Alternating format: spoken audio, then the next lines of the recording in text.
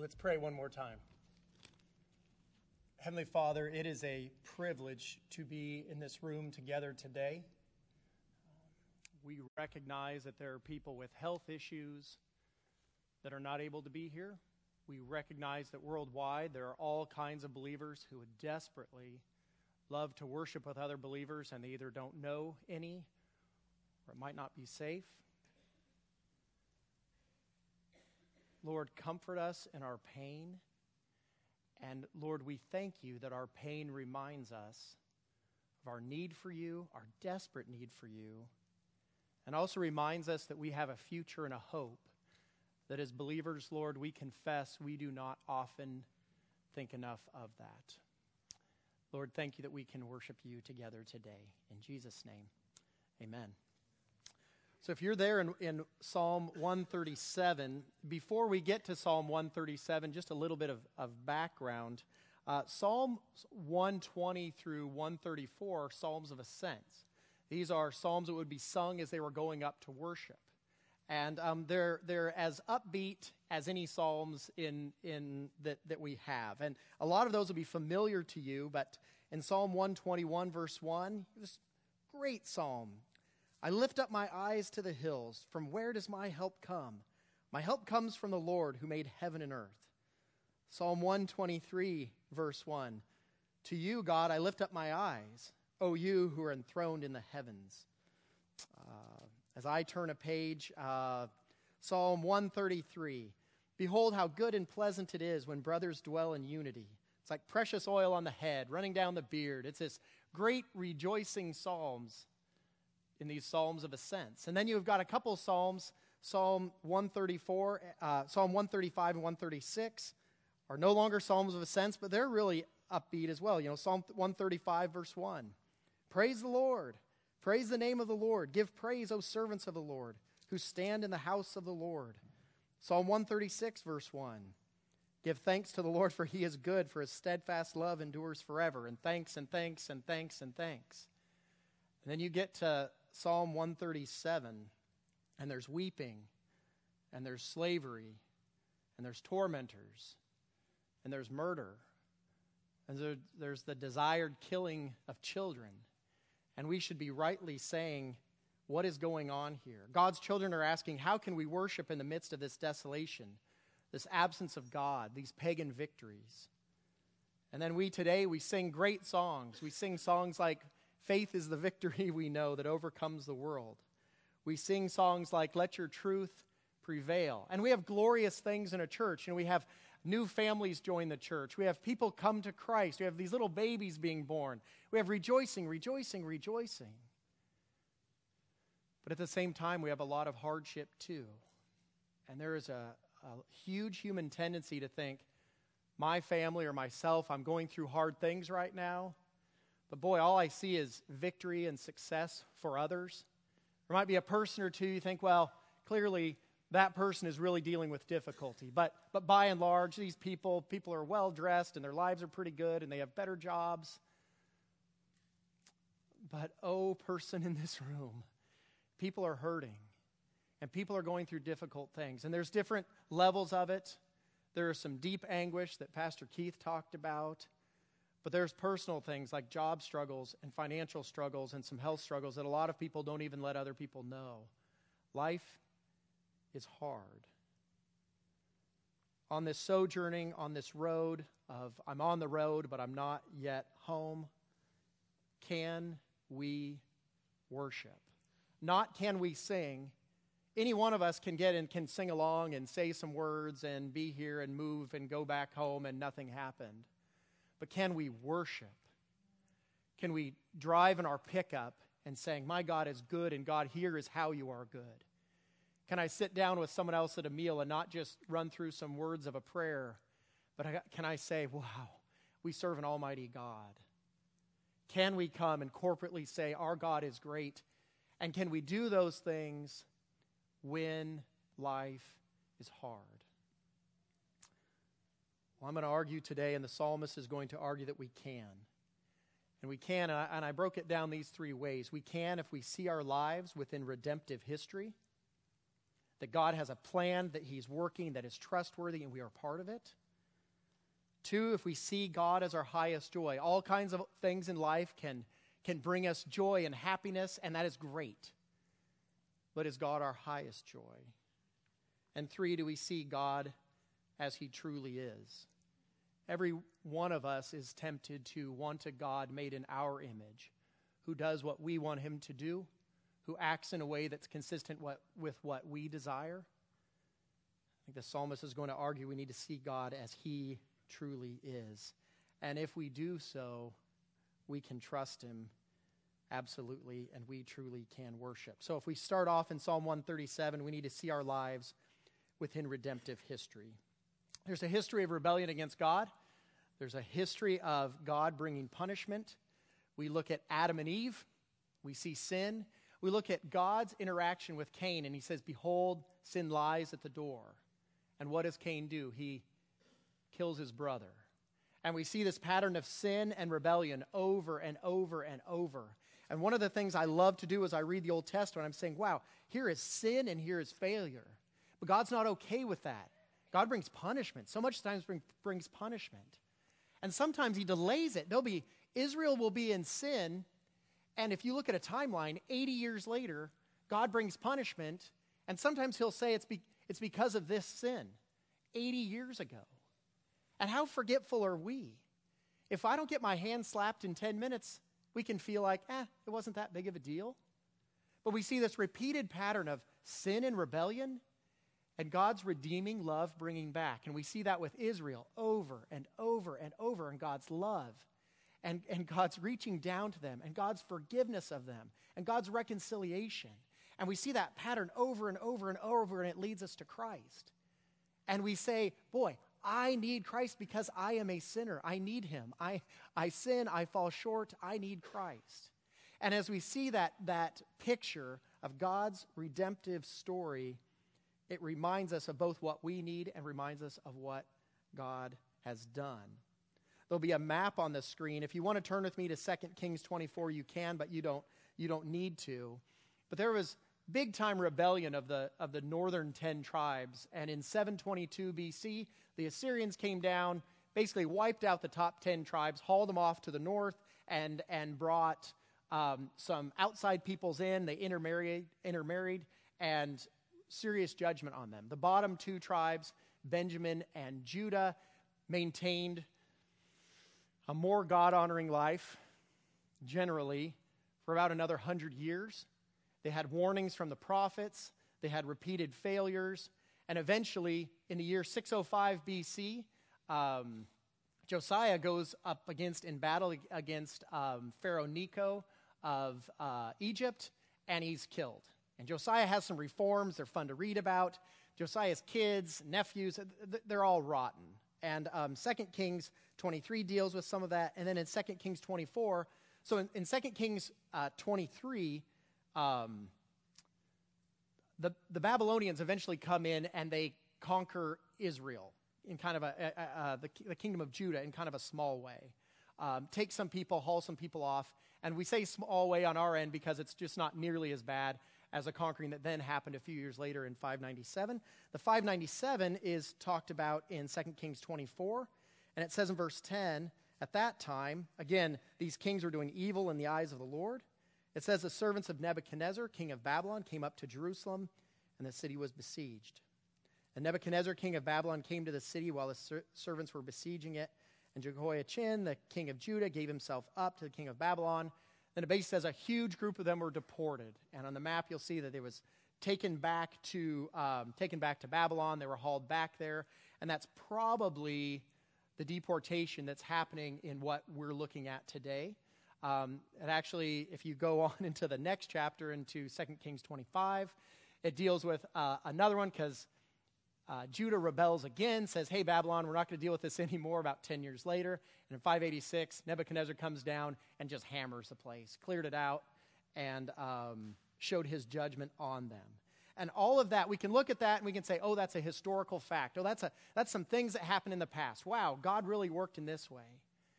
But there is great health in us today saying, how is God choosing to work? And we can see patterns of God forbearing, God choosing to not punish immediately, God repeatedly warning. We have words from the prophets saying, turn from your sin, turn from your sin, turn from your sin.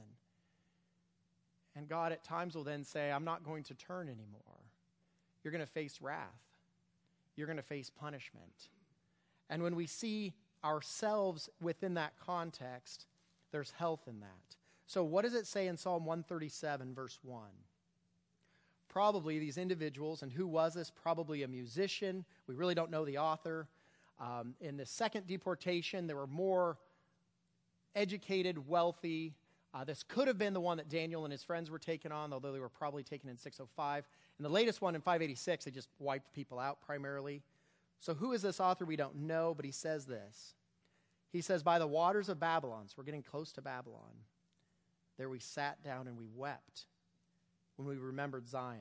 It's another name for Jerusalem, city of God. On the willows there, on the trees there, we hung up our lyres. We hung up our instruments. And for there our captors required of us songs. Our tormentors, mirth, saying, sing to us of the songs of Zion. Well, what are the songs of Zion? Well, some of those would be some of the psalms that we have read and sung this morning. Some of those would be the psalms of ascents, those upbeat psalms that I started off reading, where they're saying, wait, look how great God is. Look how God works on our behalf. Look how strong God is. And these tormentors, these captors are saying to him, hey, sing us some of those songs. Hey, sing us some of your church songs. Hey, sing us some of those songs about how great God is. Because where's your God now? Why are they weeping? Well, they have murdered loved ones, loss of home. They're captives. And on this worst day, they're getting mocked. And their God is getting mocked. Their beliefs are getting mocked. Their country is getting mocked. And their pitiful life is being mocked.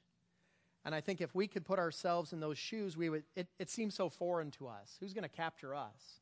Who's going to drag us away? We're musicians. We hang our instruments up on a tree, and they're mocking us and say, hey, play some songs. Play some of those Christian songs you love so much. Tell me about your God.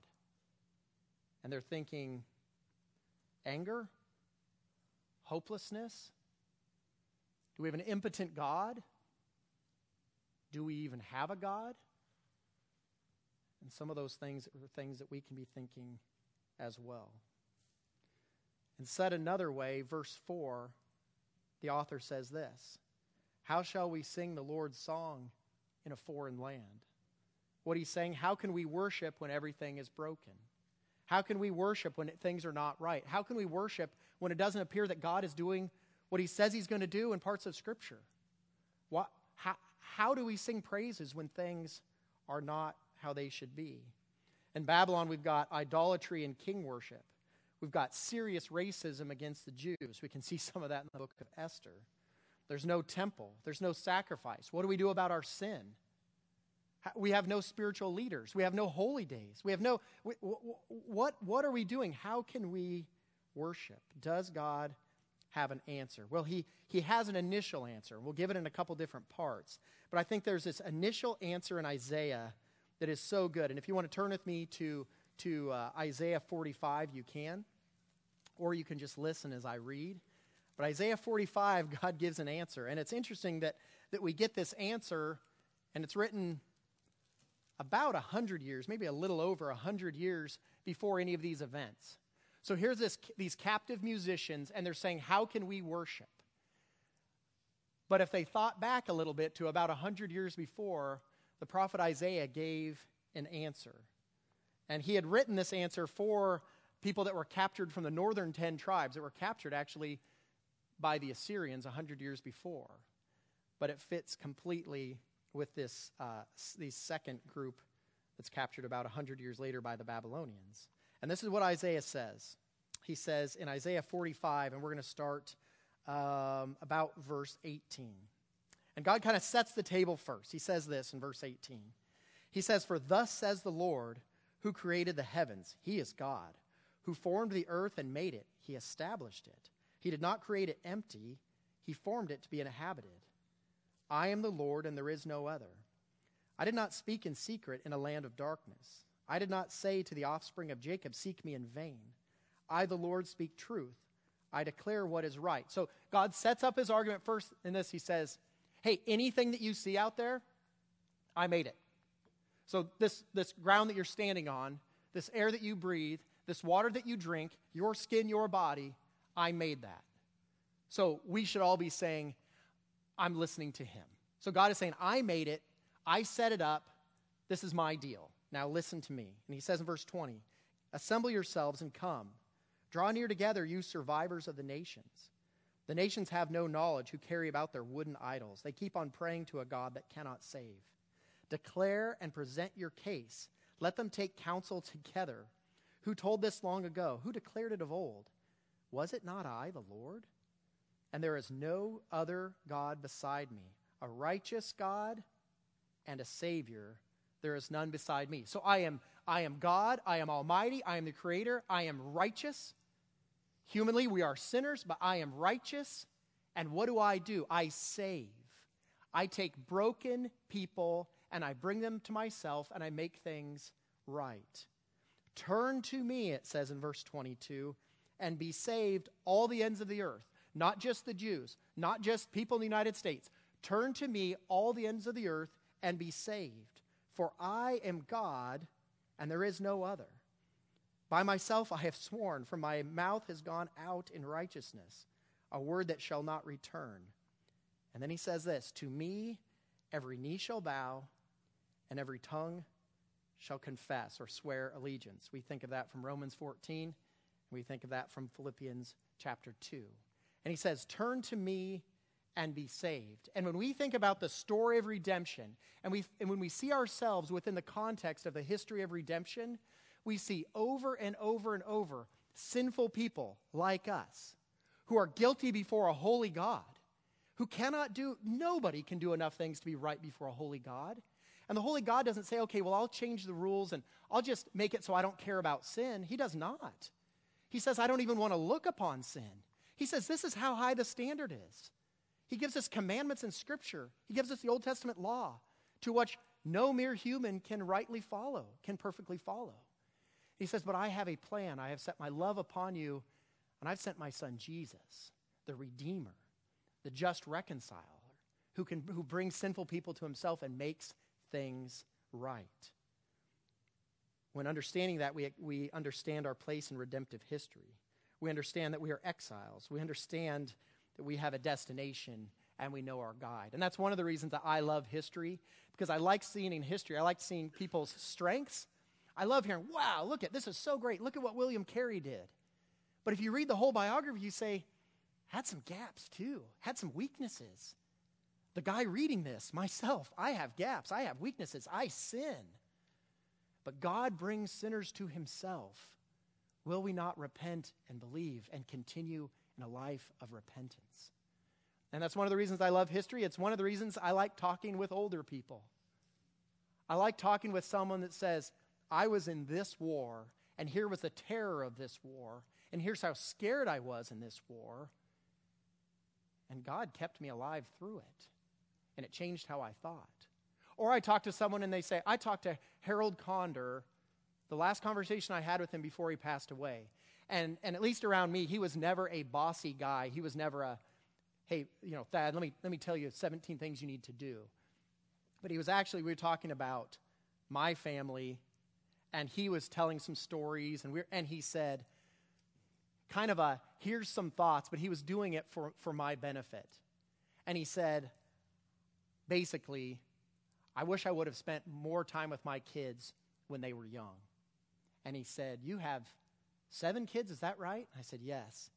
And he said, boy, you can spend time with them, huh? Not bossy at all, but just in like a nodding, encouraging, something for you to think about. That's a godly man. That's someone who understands their place in redemptive history. They've seen the hand of God. They've seen highs and they've seen lows. And they say, I'm within God's plan. I'm going to trust in him.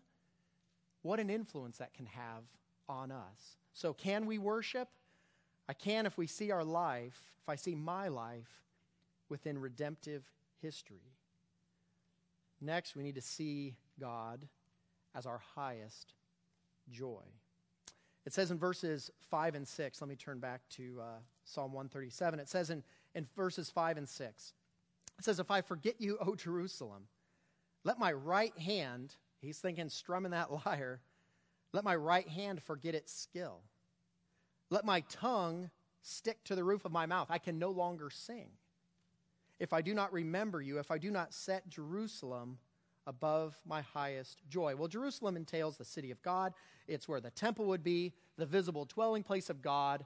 That's where sacrifice would be, visible forgiveness there, the Holy of Holies. You think of those places in the Old Testament where it would say, and the presence of God filled the temple, and there was smoke coming out of it, and you're seeing and thinking of that picture and thinking the awe that would come on people upon seeing that. And they're saying, our temple got sacked. It says that Nebuchadnezzar was taking a lot of the temple things, was cutting them in half, ransacked the place, took all the things, the utensils that were used to worship Almighty God. Some of them were broken, a lot of them were stolen and were getting dragged off. They might be following carts filled with those temple possessions. Things that we had used in worshiping God are getting dragged off to Babylon, to a godless nation. And this author is saying, I'd rather starve. I don't even want to be able to play and sing. If I'm a musician, that's how I make money. That's how I both worship God and that's how I feed my family. I'd rather starve and die than be in this godless nation. I'd rather never sing again. And I will say this, the psalmist says such great, true biblical things. He's saying, I want God, I want God, I want God. But truly, if you've studied the exile very much, you know that a lot of them didn't truly. Many exiles assimilated. They didn't want to return to Judah at the end of the exile. In Ezra chapter 1, it says that all were allowed to come back, but a somewhat limited number did go back. If you read in the book of Esther, you'll see there was a sizable Jewish population in that area at that time, 100 years later. So a lot of them did not choose to go back. Many assimilated. Many left, or maybe never, we should really say it, never truly followed God. Why is that? I think we could all agree that there is a human tendency to find joy in that which does not eternally satisfy. There is such a human push to find joy in things that do not really fulfill. If you've done any counseling with anyone at all, we've all heard these things. Hey, pastor, you don't understand. I need to do this. Hey, you don't understand. I've prayed about this, and God and I have a deal. I know it says in the Bible that I'm not supposed to do this, but it's just too much. I need to do this. And I've prayed about it, and I'm fine. Or I've prayed about it, and God's just good with me doing this because he knows that this is my love language. Or he knows this is something I need. Or he knows this is just what my family has always done. And we make those excuses as well. We might not say them so baldly. We make them in our mind. We compare ourselves with other people and say, well, I know this is wrong, but at least it's not as bad as that guy. I mean, that guy's bad. We all do it. But some did not assimilate. Some did stay true to God. Some continued to worship. How did they do that? In the exile, when everything was rotten, God was their central joy. So their house, their country, their health, their family, their friends, their comfort was not their highest joy. Those are all great blessings. Those are all great things. But if they disappeared, do we still trust and love and worship God? It doesn't mean if they disappeared it would be easy. I'm not saying that. But we still trust and love God. We think of Daniel and his friends who may have been on this trip, but probably were on the previous deportation. They could still worship, even though everything had changed. Paul and Silas in jail, they could still sing. Ezra, after the exile, they're back in Judah. They go back to Judah after the exile, and everything's great. No, it's not. It's not great at all. They rebuilt the temple, and what did the old people do that had seen Solomon's temple? It says they looked at that temple and they wept because they remembered the glory and the enormity of Solomon's temple. And this rebuilt temple is not much. And it says the sound of their crying was drowned out by the sound of the cheering of some of the other people that had never seen the temple, and they were excited. And truly, the good hand of God was upon them, but it was not great. There were people that were against them. You know, when you read in Nehemiah, when they're rebuilding the wall, they have to have a weapon at their side. Because people might be attacking them. They have people trying to undermine them. People are writing letters back to Cyrus. We're trying to say, hey, bad things are happening right here. Their houses weren't nice. I mean, it was a rough time in Judah in the exile, at the return from the exile. But what does Ezra say in Nehemiah chapter 8? In Nehemiah 8, it says this. It says, and Ezra opened the book. That's talking about the word of God. In the sight of all the people. They gathered all the people together. And again, this is a remnant. They left some family in the godless nation. Some of the family didn't want to come, said, my business is going well. I want to stay here. So their families are split up. They're 900 miles away, the way you have to travel.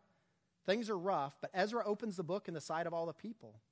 For he was above all the people, and as he opened it, all the people stood. And Ezra blessed the Lord, the great God, and the people answered, Amen, amen, true, true, lifting up their hands. And they bowed their heads, and they worshiped the Lord with their faces to the ground. And then it says a list of Levites. Then it says the Levites helped the people to understand the law while the people remained in their places. They're standing there hour after hour. And here's what they did. They read from the book, from the law of God. And they read clearly, and they gave the sense so that the people understood the reading. So in the midst of hardship, in the midst of 70 years ago, things were great. I remember being a little kid, and Jerusalem was tremendous. And now our walls are not as good. Our temple is not very impressive. There's not very many people here. We're not as safe. This is rough. I can worship, this group is saying, because we look to God Almighty. We see him as our greatest joy. And look what those leaders did. They read from the book. They read it clearly. They gave the sense. They gave understanding to it. And lastly, the people, they did it so the people could understand. And how about us today? Is God my greatest joy? Yes? No? Sometimes? Do you want him to be? Want to be able to worship like Ezra and Judah? A few thoughts that I have here. 3 things that will help us. And maybe jot these down if you want. I think these can be kind of reminder things. Because oftentimes when things are going well, we think, finally, okay, we're good. But we know in this world there will be trouble. And one of the marks of a mature Christian is someone that says, I keep my eye on the prize regardless of what's happening in life. And so whether you're going through difficulty right now, or you will be going through difficulty in the future, or you're encouraging, this is a big one too, you're encouraging those that are hurting, here's a few thoughts. First of all, look to Jesus expectantly. Don't focus on your lifeless heart. Don't focus on your discouragement, but look to Jesus expectantly. Look at him with faith, trusting him to help you. 2, pray and ask him to help you worship. There are days, every single one of us, maybe you're driving into work, maybe you're dealing with little bitty kids, maybe your health is struggling and you're repeatedly having to go back to the doctor or to the hospital, or doing that with someone that you care for. And you're saying, how can I worship? How can I worship? Pray and ask him to help you worship. Be honest with him about the dullness of your heart. Confess any known sin and be assured of forgiveness based on the finished work of the cross. Then ask for more of the Spirit's work on your heart to enable you to feel peace and joy. And even if you don't feel it, speak truth to your heart. Because we can oftentimes speak falsehood to our hearts. And we play worst case scenario. And we say, well, if this happens, then this will happen. And it's all a disaster. Speak truth to your heart about the finished work of Christ. The third thing, set your mind and your heart on the truth of who God is. I found this quote, if worship is fire, then truth is the fuel that causes the fire to burn. The more or better fuel, the hotter the fire. So focus prayerfully and relentlessly on the truth of Scripture in songs and in prayer. And I would say in all of that, be patient. It's a pretty normal human thing, but I remember my older brother telling me one time, he's like, I'm patient for a little while. And he and I are pretty similar in that. I'm patient for like 2 minutes. It's not very patient. If I'm going through something difficult, my tendency is to think, I've prayed about it. I have sought the face of God. This needs to get better. And it does not work that way in life. Occasionally we have instant answers to prayer. We have all prayed for things and God has answered instantly. For safety, for a variety of things. Absolutely. Giving you the words to speak. You're sharing with someone who's not a believer and you say, Lord, give me wisdom here. And God gives wisdom, and you can share scripture with them. Praise the Lord for instant answered prayers. But most of the time in life, it's a long look. It's a long look. And even those who have been believers for a long time can think, man, I've been dealing with this difficulty for 7 days. Or 7 minutes. But there's people that are in pain. When Johnny Erickson taught at the Sing conference that Red Ferns and us and some other people were at in Nashville a few weeks ago, there's a woman in a wheelchair who desperately wants to raise her hands in the air, even just to lead in singing Johnny Erickson Tata. And she is repeatedly have to remind herself, and she's telling the group, this is not what I'm going to be in a resurrected body. But this is what I have right here. And I'm going to trust in him. And I'm going to worship him. And when she led that hymn, I would not want to lead a song. I would not want to have to do the timing. And she desperately wanted to be able to stand and lead and do the timing of that song. And she did the best she can, and she did great. And I think everybody there, the 10,000 or 12,000 or whatever people there, were saying, praise our Heavenly Father. The timing that she might have prayed for at one time is not happening. But she's trusting, and she's worshiping regardless of her circumstances. So look to Jesus expectantly, pray and ask him to help you worship, set your mind and your heart on the truth of who God is, and be patient. So that's what we need to do. We need to have God as our highest joy. We need to see ourselves within the story of redemption. And thirdly, we need to see God as he truly is. That he is absolutely a God of justice. He's also absolutely a God of mercy. He's a God of love, but he's also a God of wrath. He's a God of righteousness. So let's look at verses 7 through 9 as we get into that's really the imprecatory part of the imprecatory Psalms. It says this, remember our Lord against the Edomites. And just think about our enemies. There isn't a verse in Scripture that backs up this exact wording, but the Edomites had repeatedly, those followers of Esau had repeatedly been against Israel.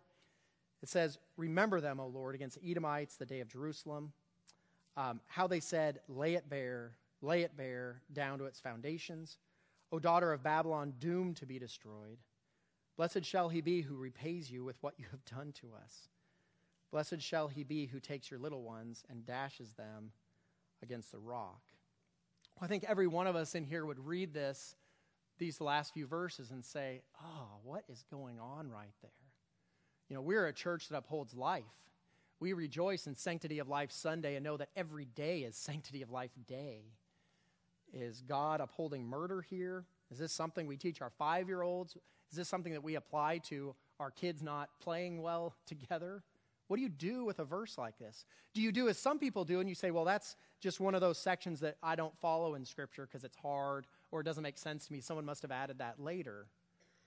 We don't want to do any of those things. We want to look at it accurately. So a little bit on the imprecatory Psalms. We're not going to have anything long on this, but the imprecatory Psalms are basically the psalmist calling down God's judgment on people that are in rebellion against God. This is not a personal thing like, you know, I was there and you stomped on my foot, God break his foot off. That's not imprecatory psalm, okay? This is those from the outside are besmirching the name of God or against God's people.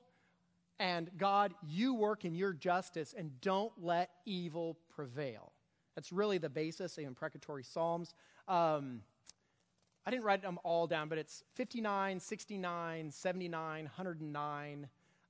There's 10 in total. You'll see them as you read through the Psalms. I think a couple things can inform us. I think all of Scripture can inform us, and maybe a little more specifically, prophecy can inform us on these imprecatory Psalms. And specifically to this one, I think a couple verses kind of speak to us. So this would be under prophecy. So Jeremiah 51 says this. It says, and Jeremiah was written about between 100 and 130 years before what we're dealing with in Psalm 137. So a prophet has said truth that this author is latching on to. I'm 100% sure he's speaking this psalm, these last few verses of this psalm, in light of a prophecy that says God's going to work. So this is Jeremiah the prophet. Jeremiah 51, verse 56 says this, for a destroyer has come upon her, upon Babylon. Her warriors are taken. Their bows are broken in pieces, for the Lord is a God of recompense. He will surely repay. So the four kind of main words in the Hebrew are highlighted, I think, in your handout and on the screen possibly behind me. Look at Psalm 137, verse 8, and it says this, O daughter of Babylon, doomed to be destroyed, blessed shall he be who repays you with what you have done to us. And so if you can think of me with that, so it says a destroyer has come, and it says in Jeremiah, and it says destroyed in the Psalm. Then it says Babylon, and in Jeremiah it says Babylon in Psalm 137. Then it uses the term recompense in the ESV that I'm using. The Psalm says done to us, but those are the same Hebrew words, recompense and done to us. And then we have surely repay in Jeremiah 51, and we have repays in Psalm 137. And so what we have, the writer of this Psalm 137, he's saying, God, you have promised us through the prophet Jeremiah that you are going to make things right, that you are going to take this evil that's being perpetrated against your people, and you are going to fix it and make it right. And he's saying, God, work now. God, work now. I hung my instrument up on this tree. I'm crouching by the water. I'm being tormented by my captors. God, work in the ways that you have said you would work. Please work. I'm looking to Scripture, and your Scripture says that you work. I'm trusting in you. You're my highest joy. But work in the ways you have said you will work. Isaiah chapter 13, which again would be about 100 years before, another prophet says this. It talks about Babylon. It talks about the day of the Lord.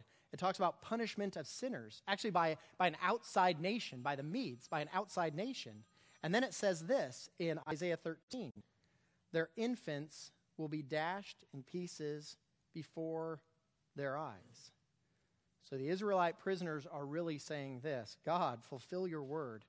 Don't let these evil people besmirch your name. Now, a few other things with the imprecatory Psalms. Just a few thoughts. Personal revenge is not okay in the Old Testament and in the New Testament. It's always done, even in the Old Testament, in the context of the nation and on leaders in the nation and on wise people in the nation. Again, this isn't someone that kicks you in the shin and you hunt him down and then you kick him in the shin out in the woods and then you call yourself good. There are cities of refuge that they could flee to. And the New Testament as well, what does God say? Vengeance is mine, I will repay. So this is not personal revenge against one person. Two, this would be legal punishment of the wicked is taught in the Old Testament and in the New Testament. The nation of Israel, we could look at whole lists of, this is what happens when people sin. This is what the nation is going to do. This is what we uphold, that we are not going to allow this sin to happen. And as a group, we're going to back you up on this. So I didn't go and just stone someone myself. And there's places in the Old Testament that talk about stoning. But I should be one picking up a rock, as the entire group as well should be, saying, we are not going to let this sin just float along. We're not going to be okay with people being evil and besmirching the name of God. We're going to follow his word in that. Now, there's clearly no stoning in the New Testament, but there's a lot of God has desires and expectations. We have chapters like Romans 13 say that, the government does not wield the sword in vain. They have a legal use. They help put fences on people, and people need fences. So legal punishment of the wicked is taught in the Old Testament and the New Testament. Love for enemies, number 3, is taught as well in the Old Testament and the New Testament. Matthew chapter 5, I say to you, love your enemies. Love those that persecute you. It's easy to love those that love you. It's so much harder to love those that are hurting you, and hurting you. But Matthew 5 says, love your enemies. And the fourth thing, Jesus emphasizes the ministry of reconciliation if people repent over and over and over. The ministry of reconciliation if people repent. But he also emphasizes terrible judgment if they do not.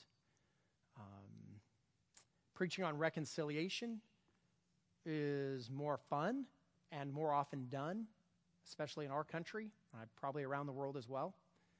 And that's good and right that we should talk reconciliation, because we are supposed to be ministers and reconcilers ourselves if we're believers.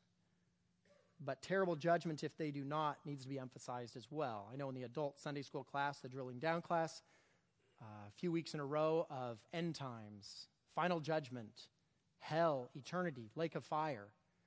We've done that, talked with that with the teens. And I told the teens when we talked about that, I said, this probably isn't a topic that a ton of youth groups are going through right now. We're going to talk about hell and eternal punishment.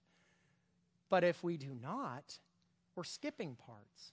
We talked about if there is an area that people are going to be backing away from, if they're going to say, I don't know if all the Bible is accurate, eternal punishment and God's vengeance is probably the first one. We think, it's probably the deity of Christ or it's inerrancy of Scripture. It's really actually, because of their inerrancy, non-belief in inerrancy and non-belief in deity, but a belief in a literal hell and literal punishment is probably the first one to go, where people say, that offends my heart.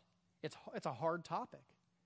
We talked with a teenager after Sunday school today, and she was crying because she cares for friends that have died at a young age.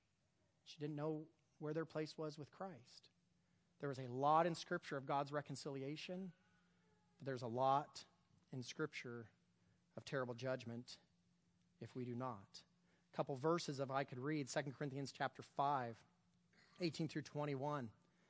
Paul says this, all this is from God, who through Christ reconciled us to himself and gave us the ministry of reconciliation. That is, in Christ, God was reconciling the world to himself, not counting their trespasses against them. Amazing.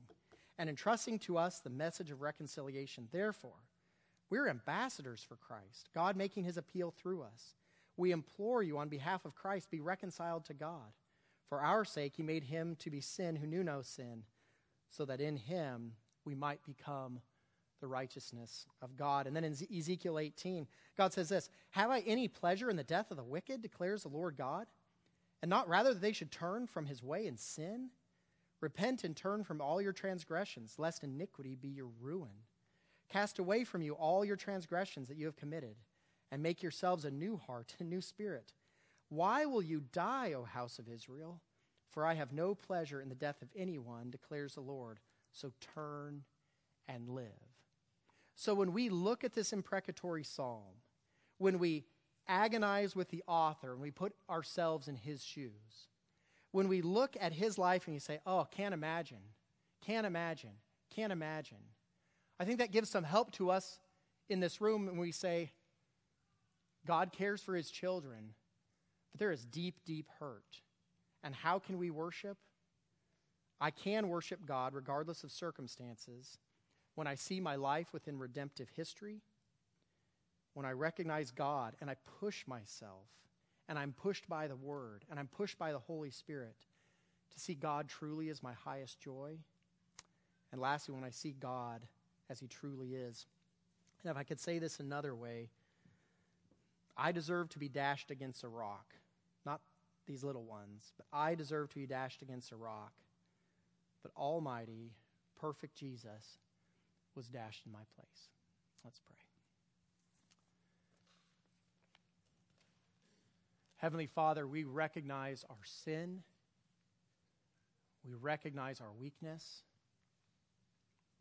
Those of us who trust you as Savior, rejoice and rejoice and rejoice that our sins are not counted against us. That our sins are placed on Jesus at the cross. Lord, if there are those here that do not know you as Savior, Lord, it's universal that we're all dealing with difficult things or have dealt with difficult things or will deal with difficult things. But Lord, for those here who are here and do not trust you as Savior, Lord, may they trust you today. May they, by your grace, turn from their sin and turn to you, Almighty God, who has his hand reached out for the brokenhearted and will gladly forgive sinners. Not little sins, not medium sins, all sin, Lord. All sin is an affront to you. Lord, we rejoice in that. May we not have rest if you are not our greatest joy. May we see you as you truly are, and we worship you together, Father. In your name, amen.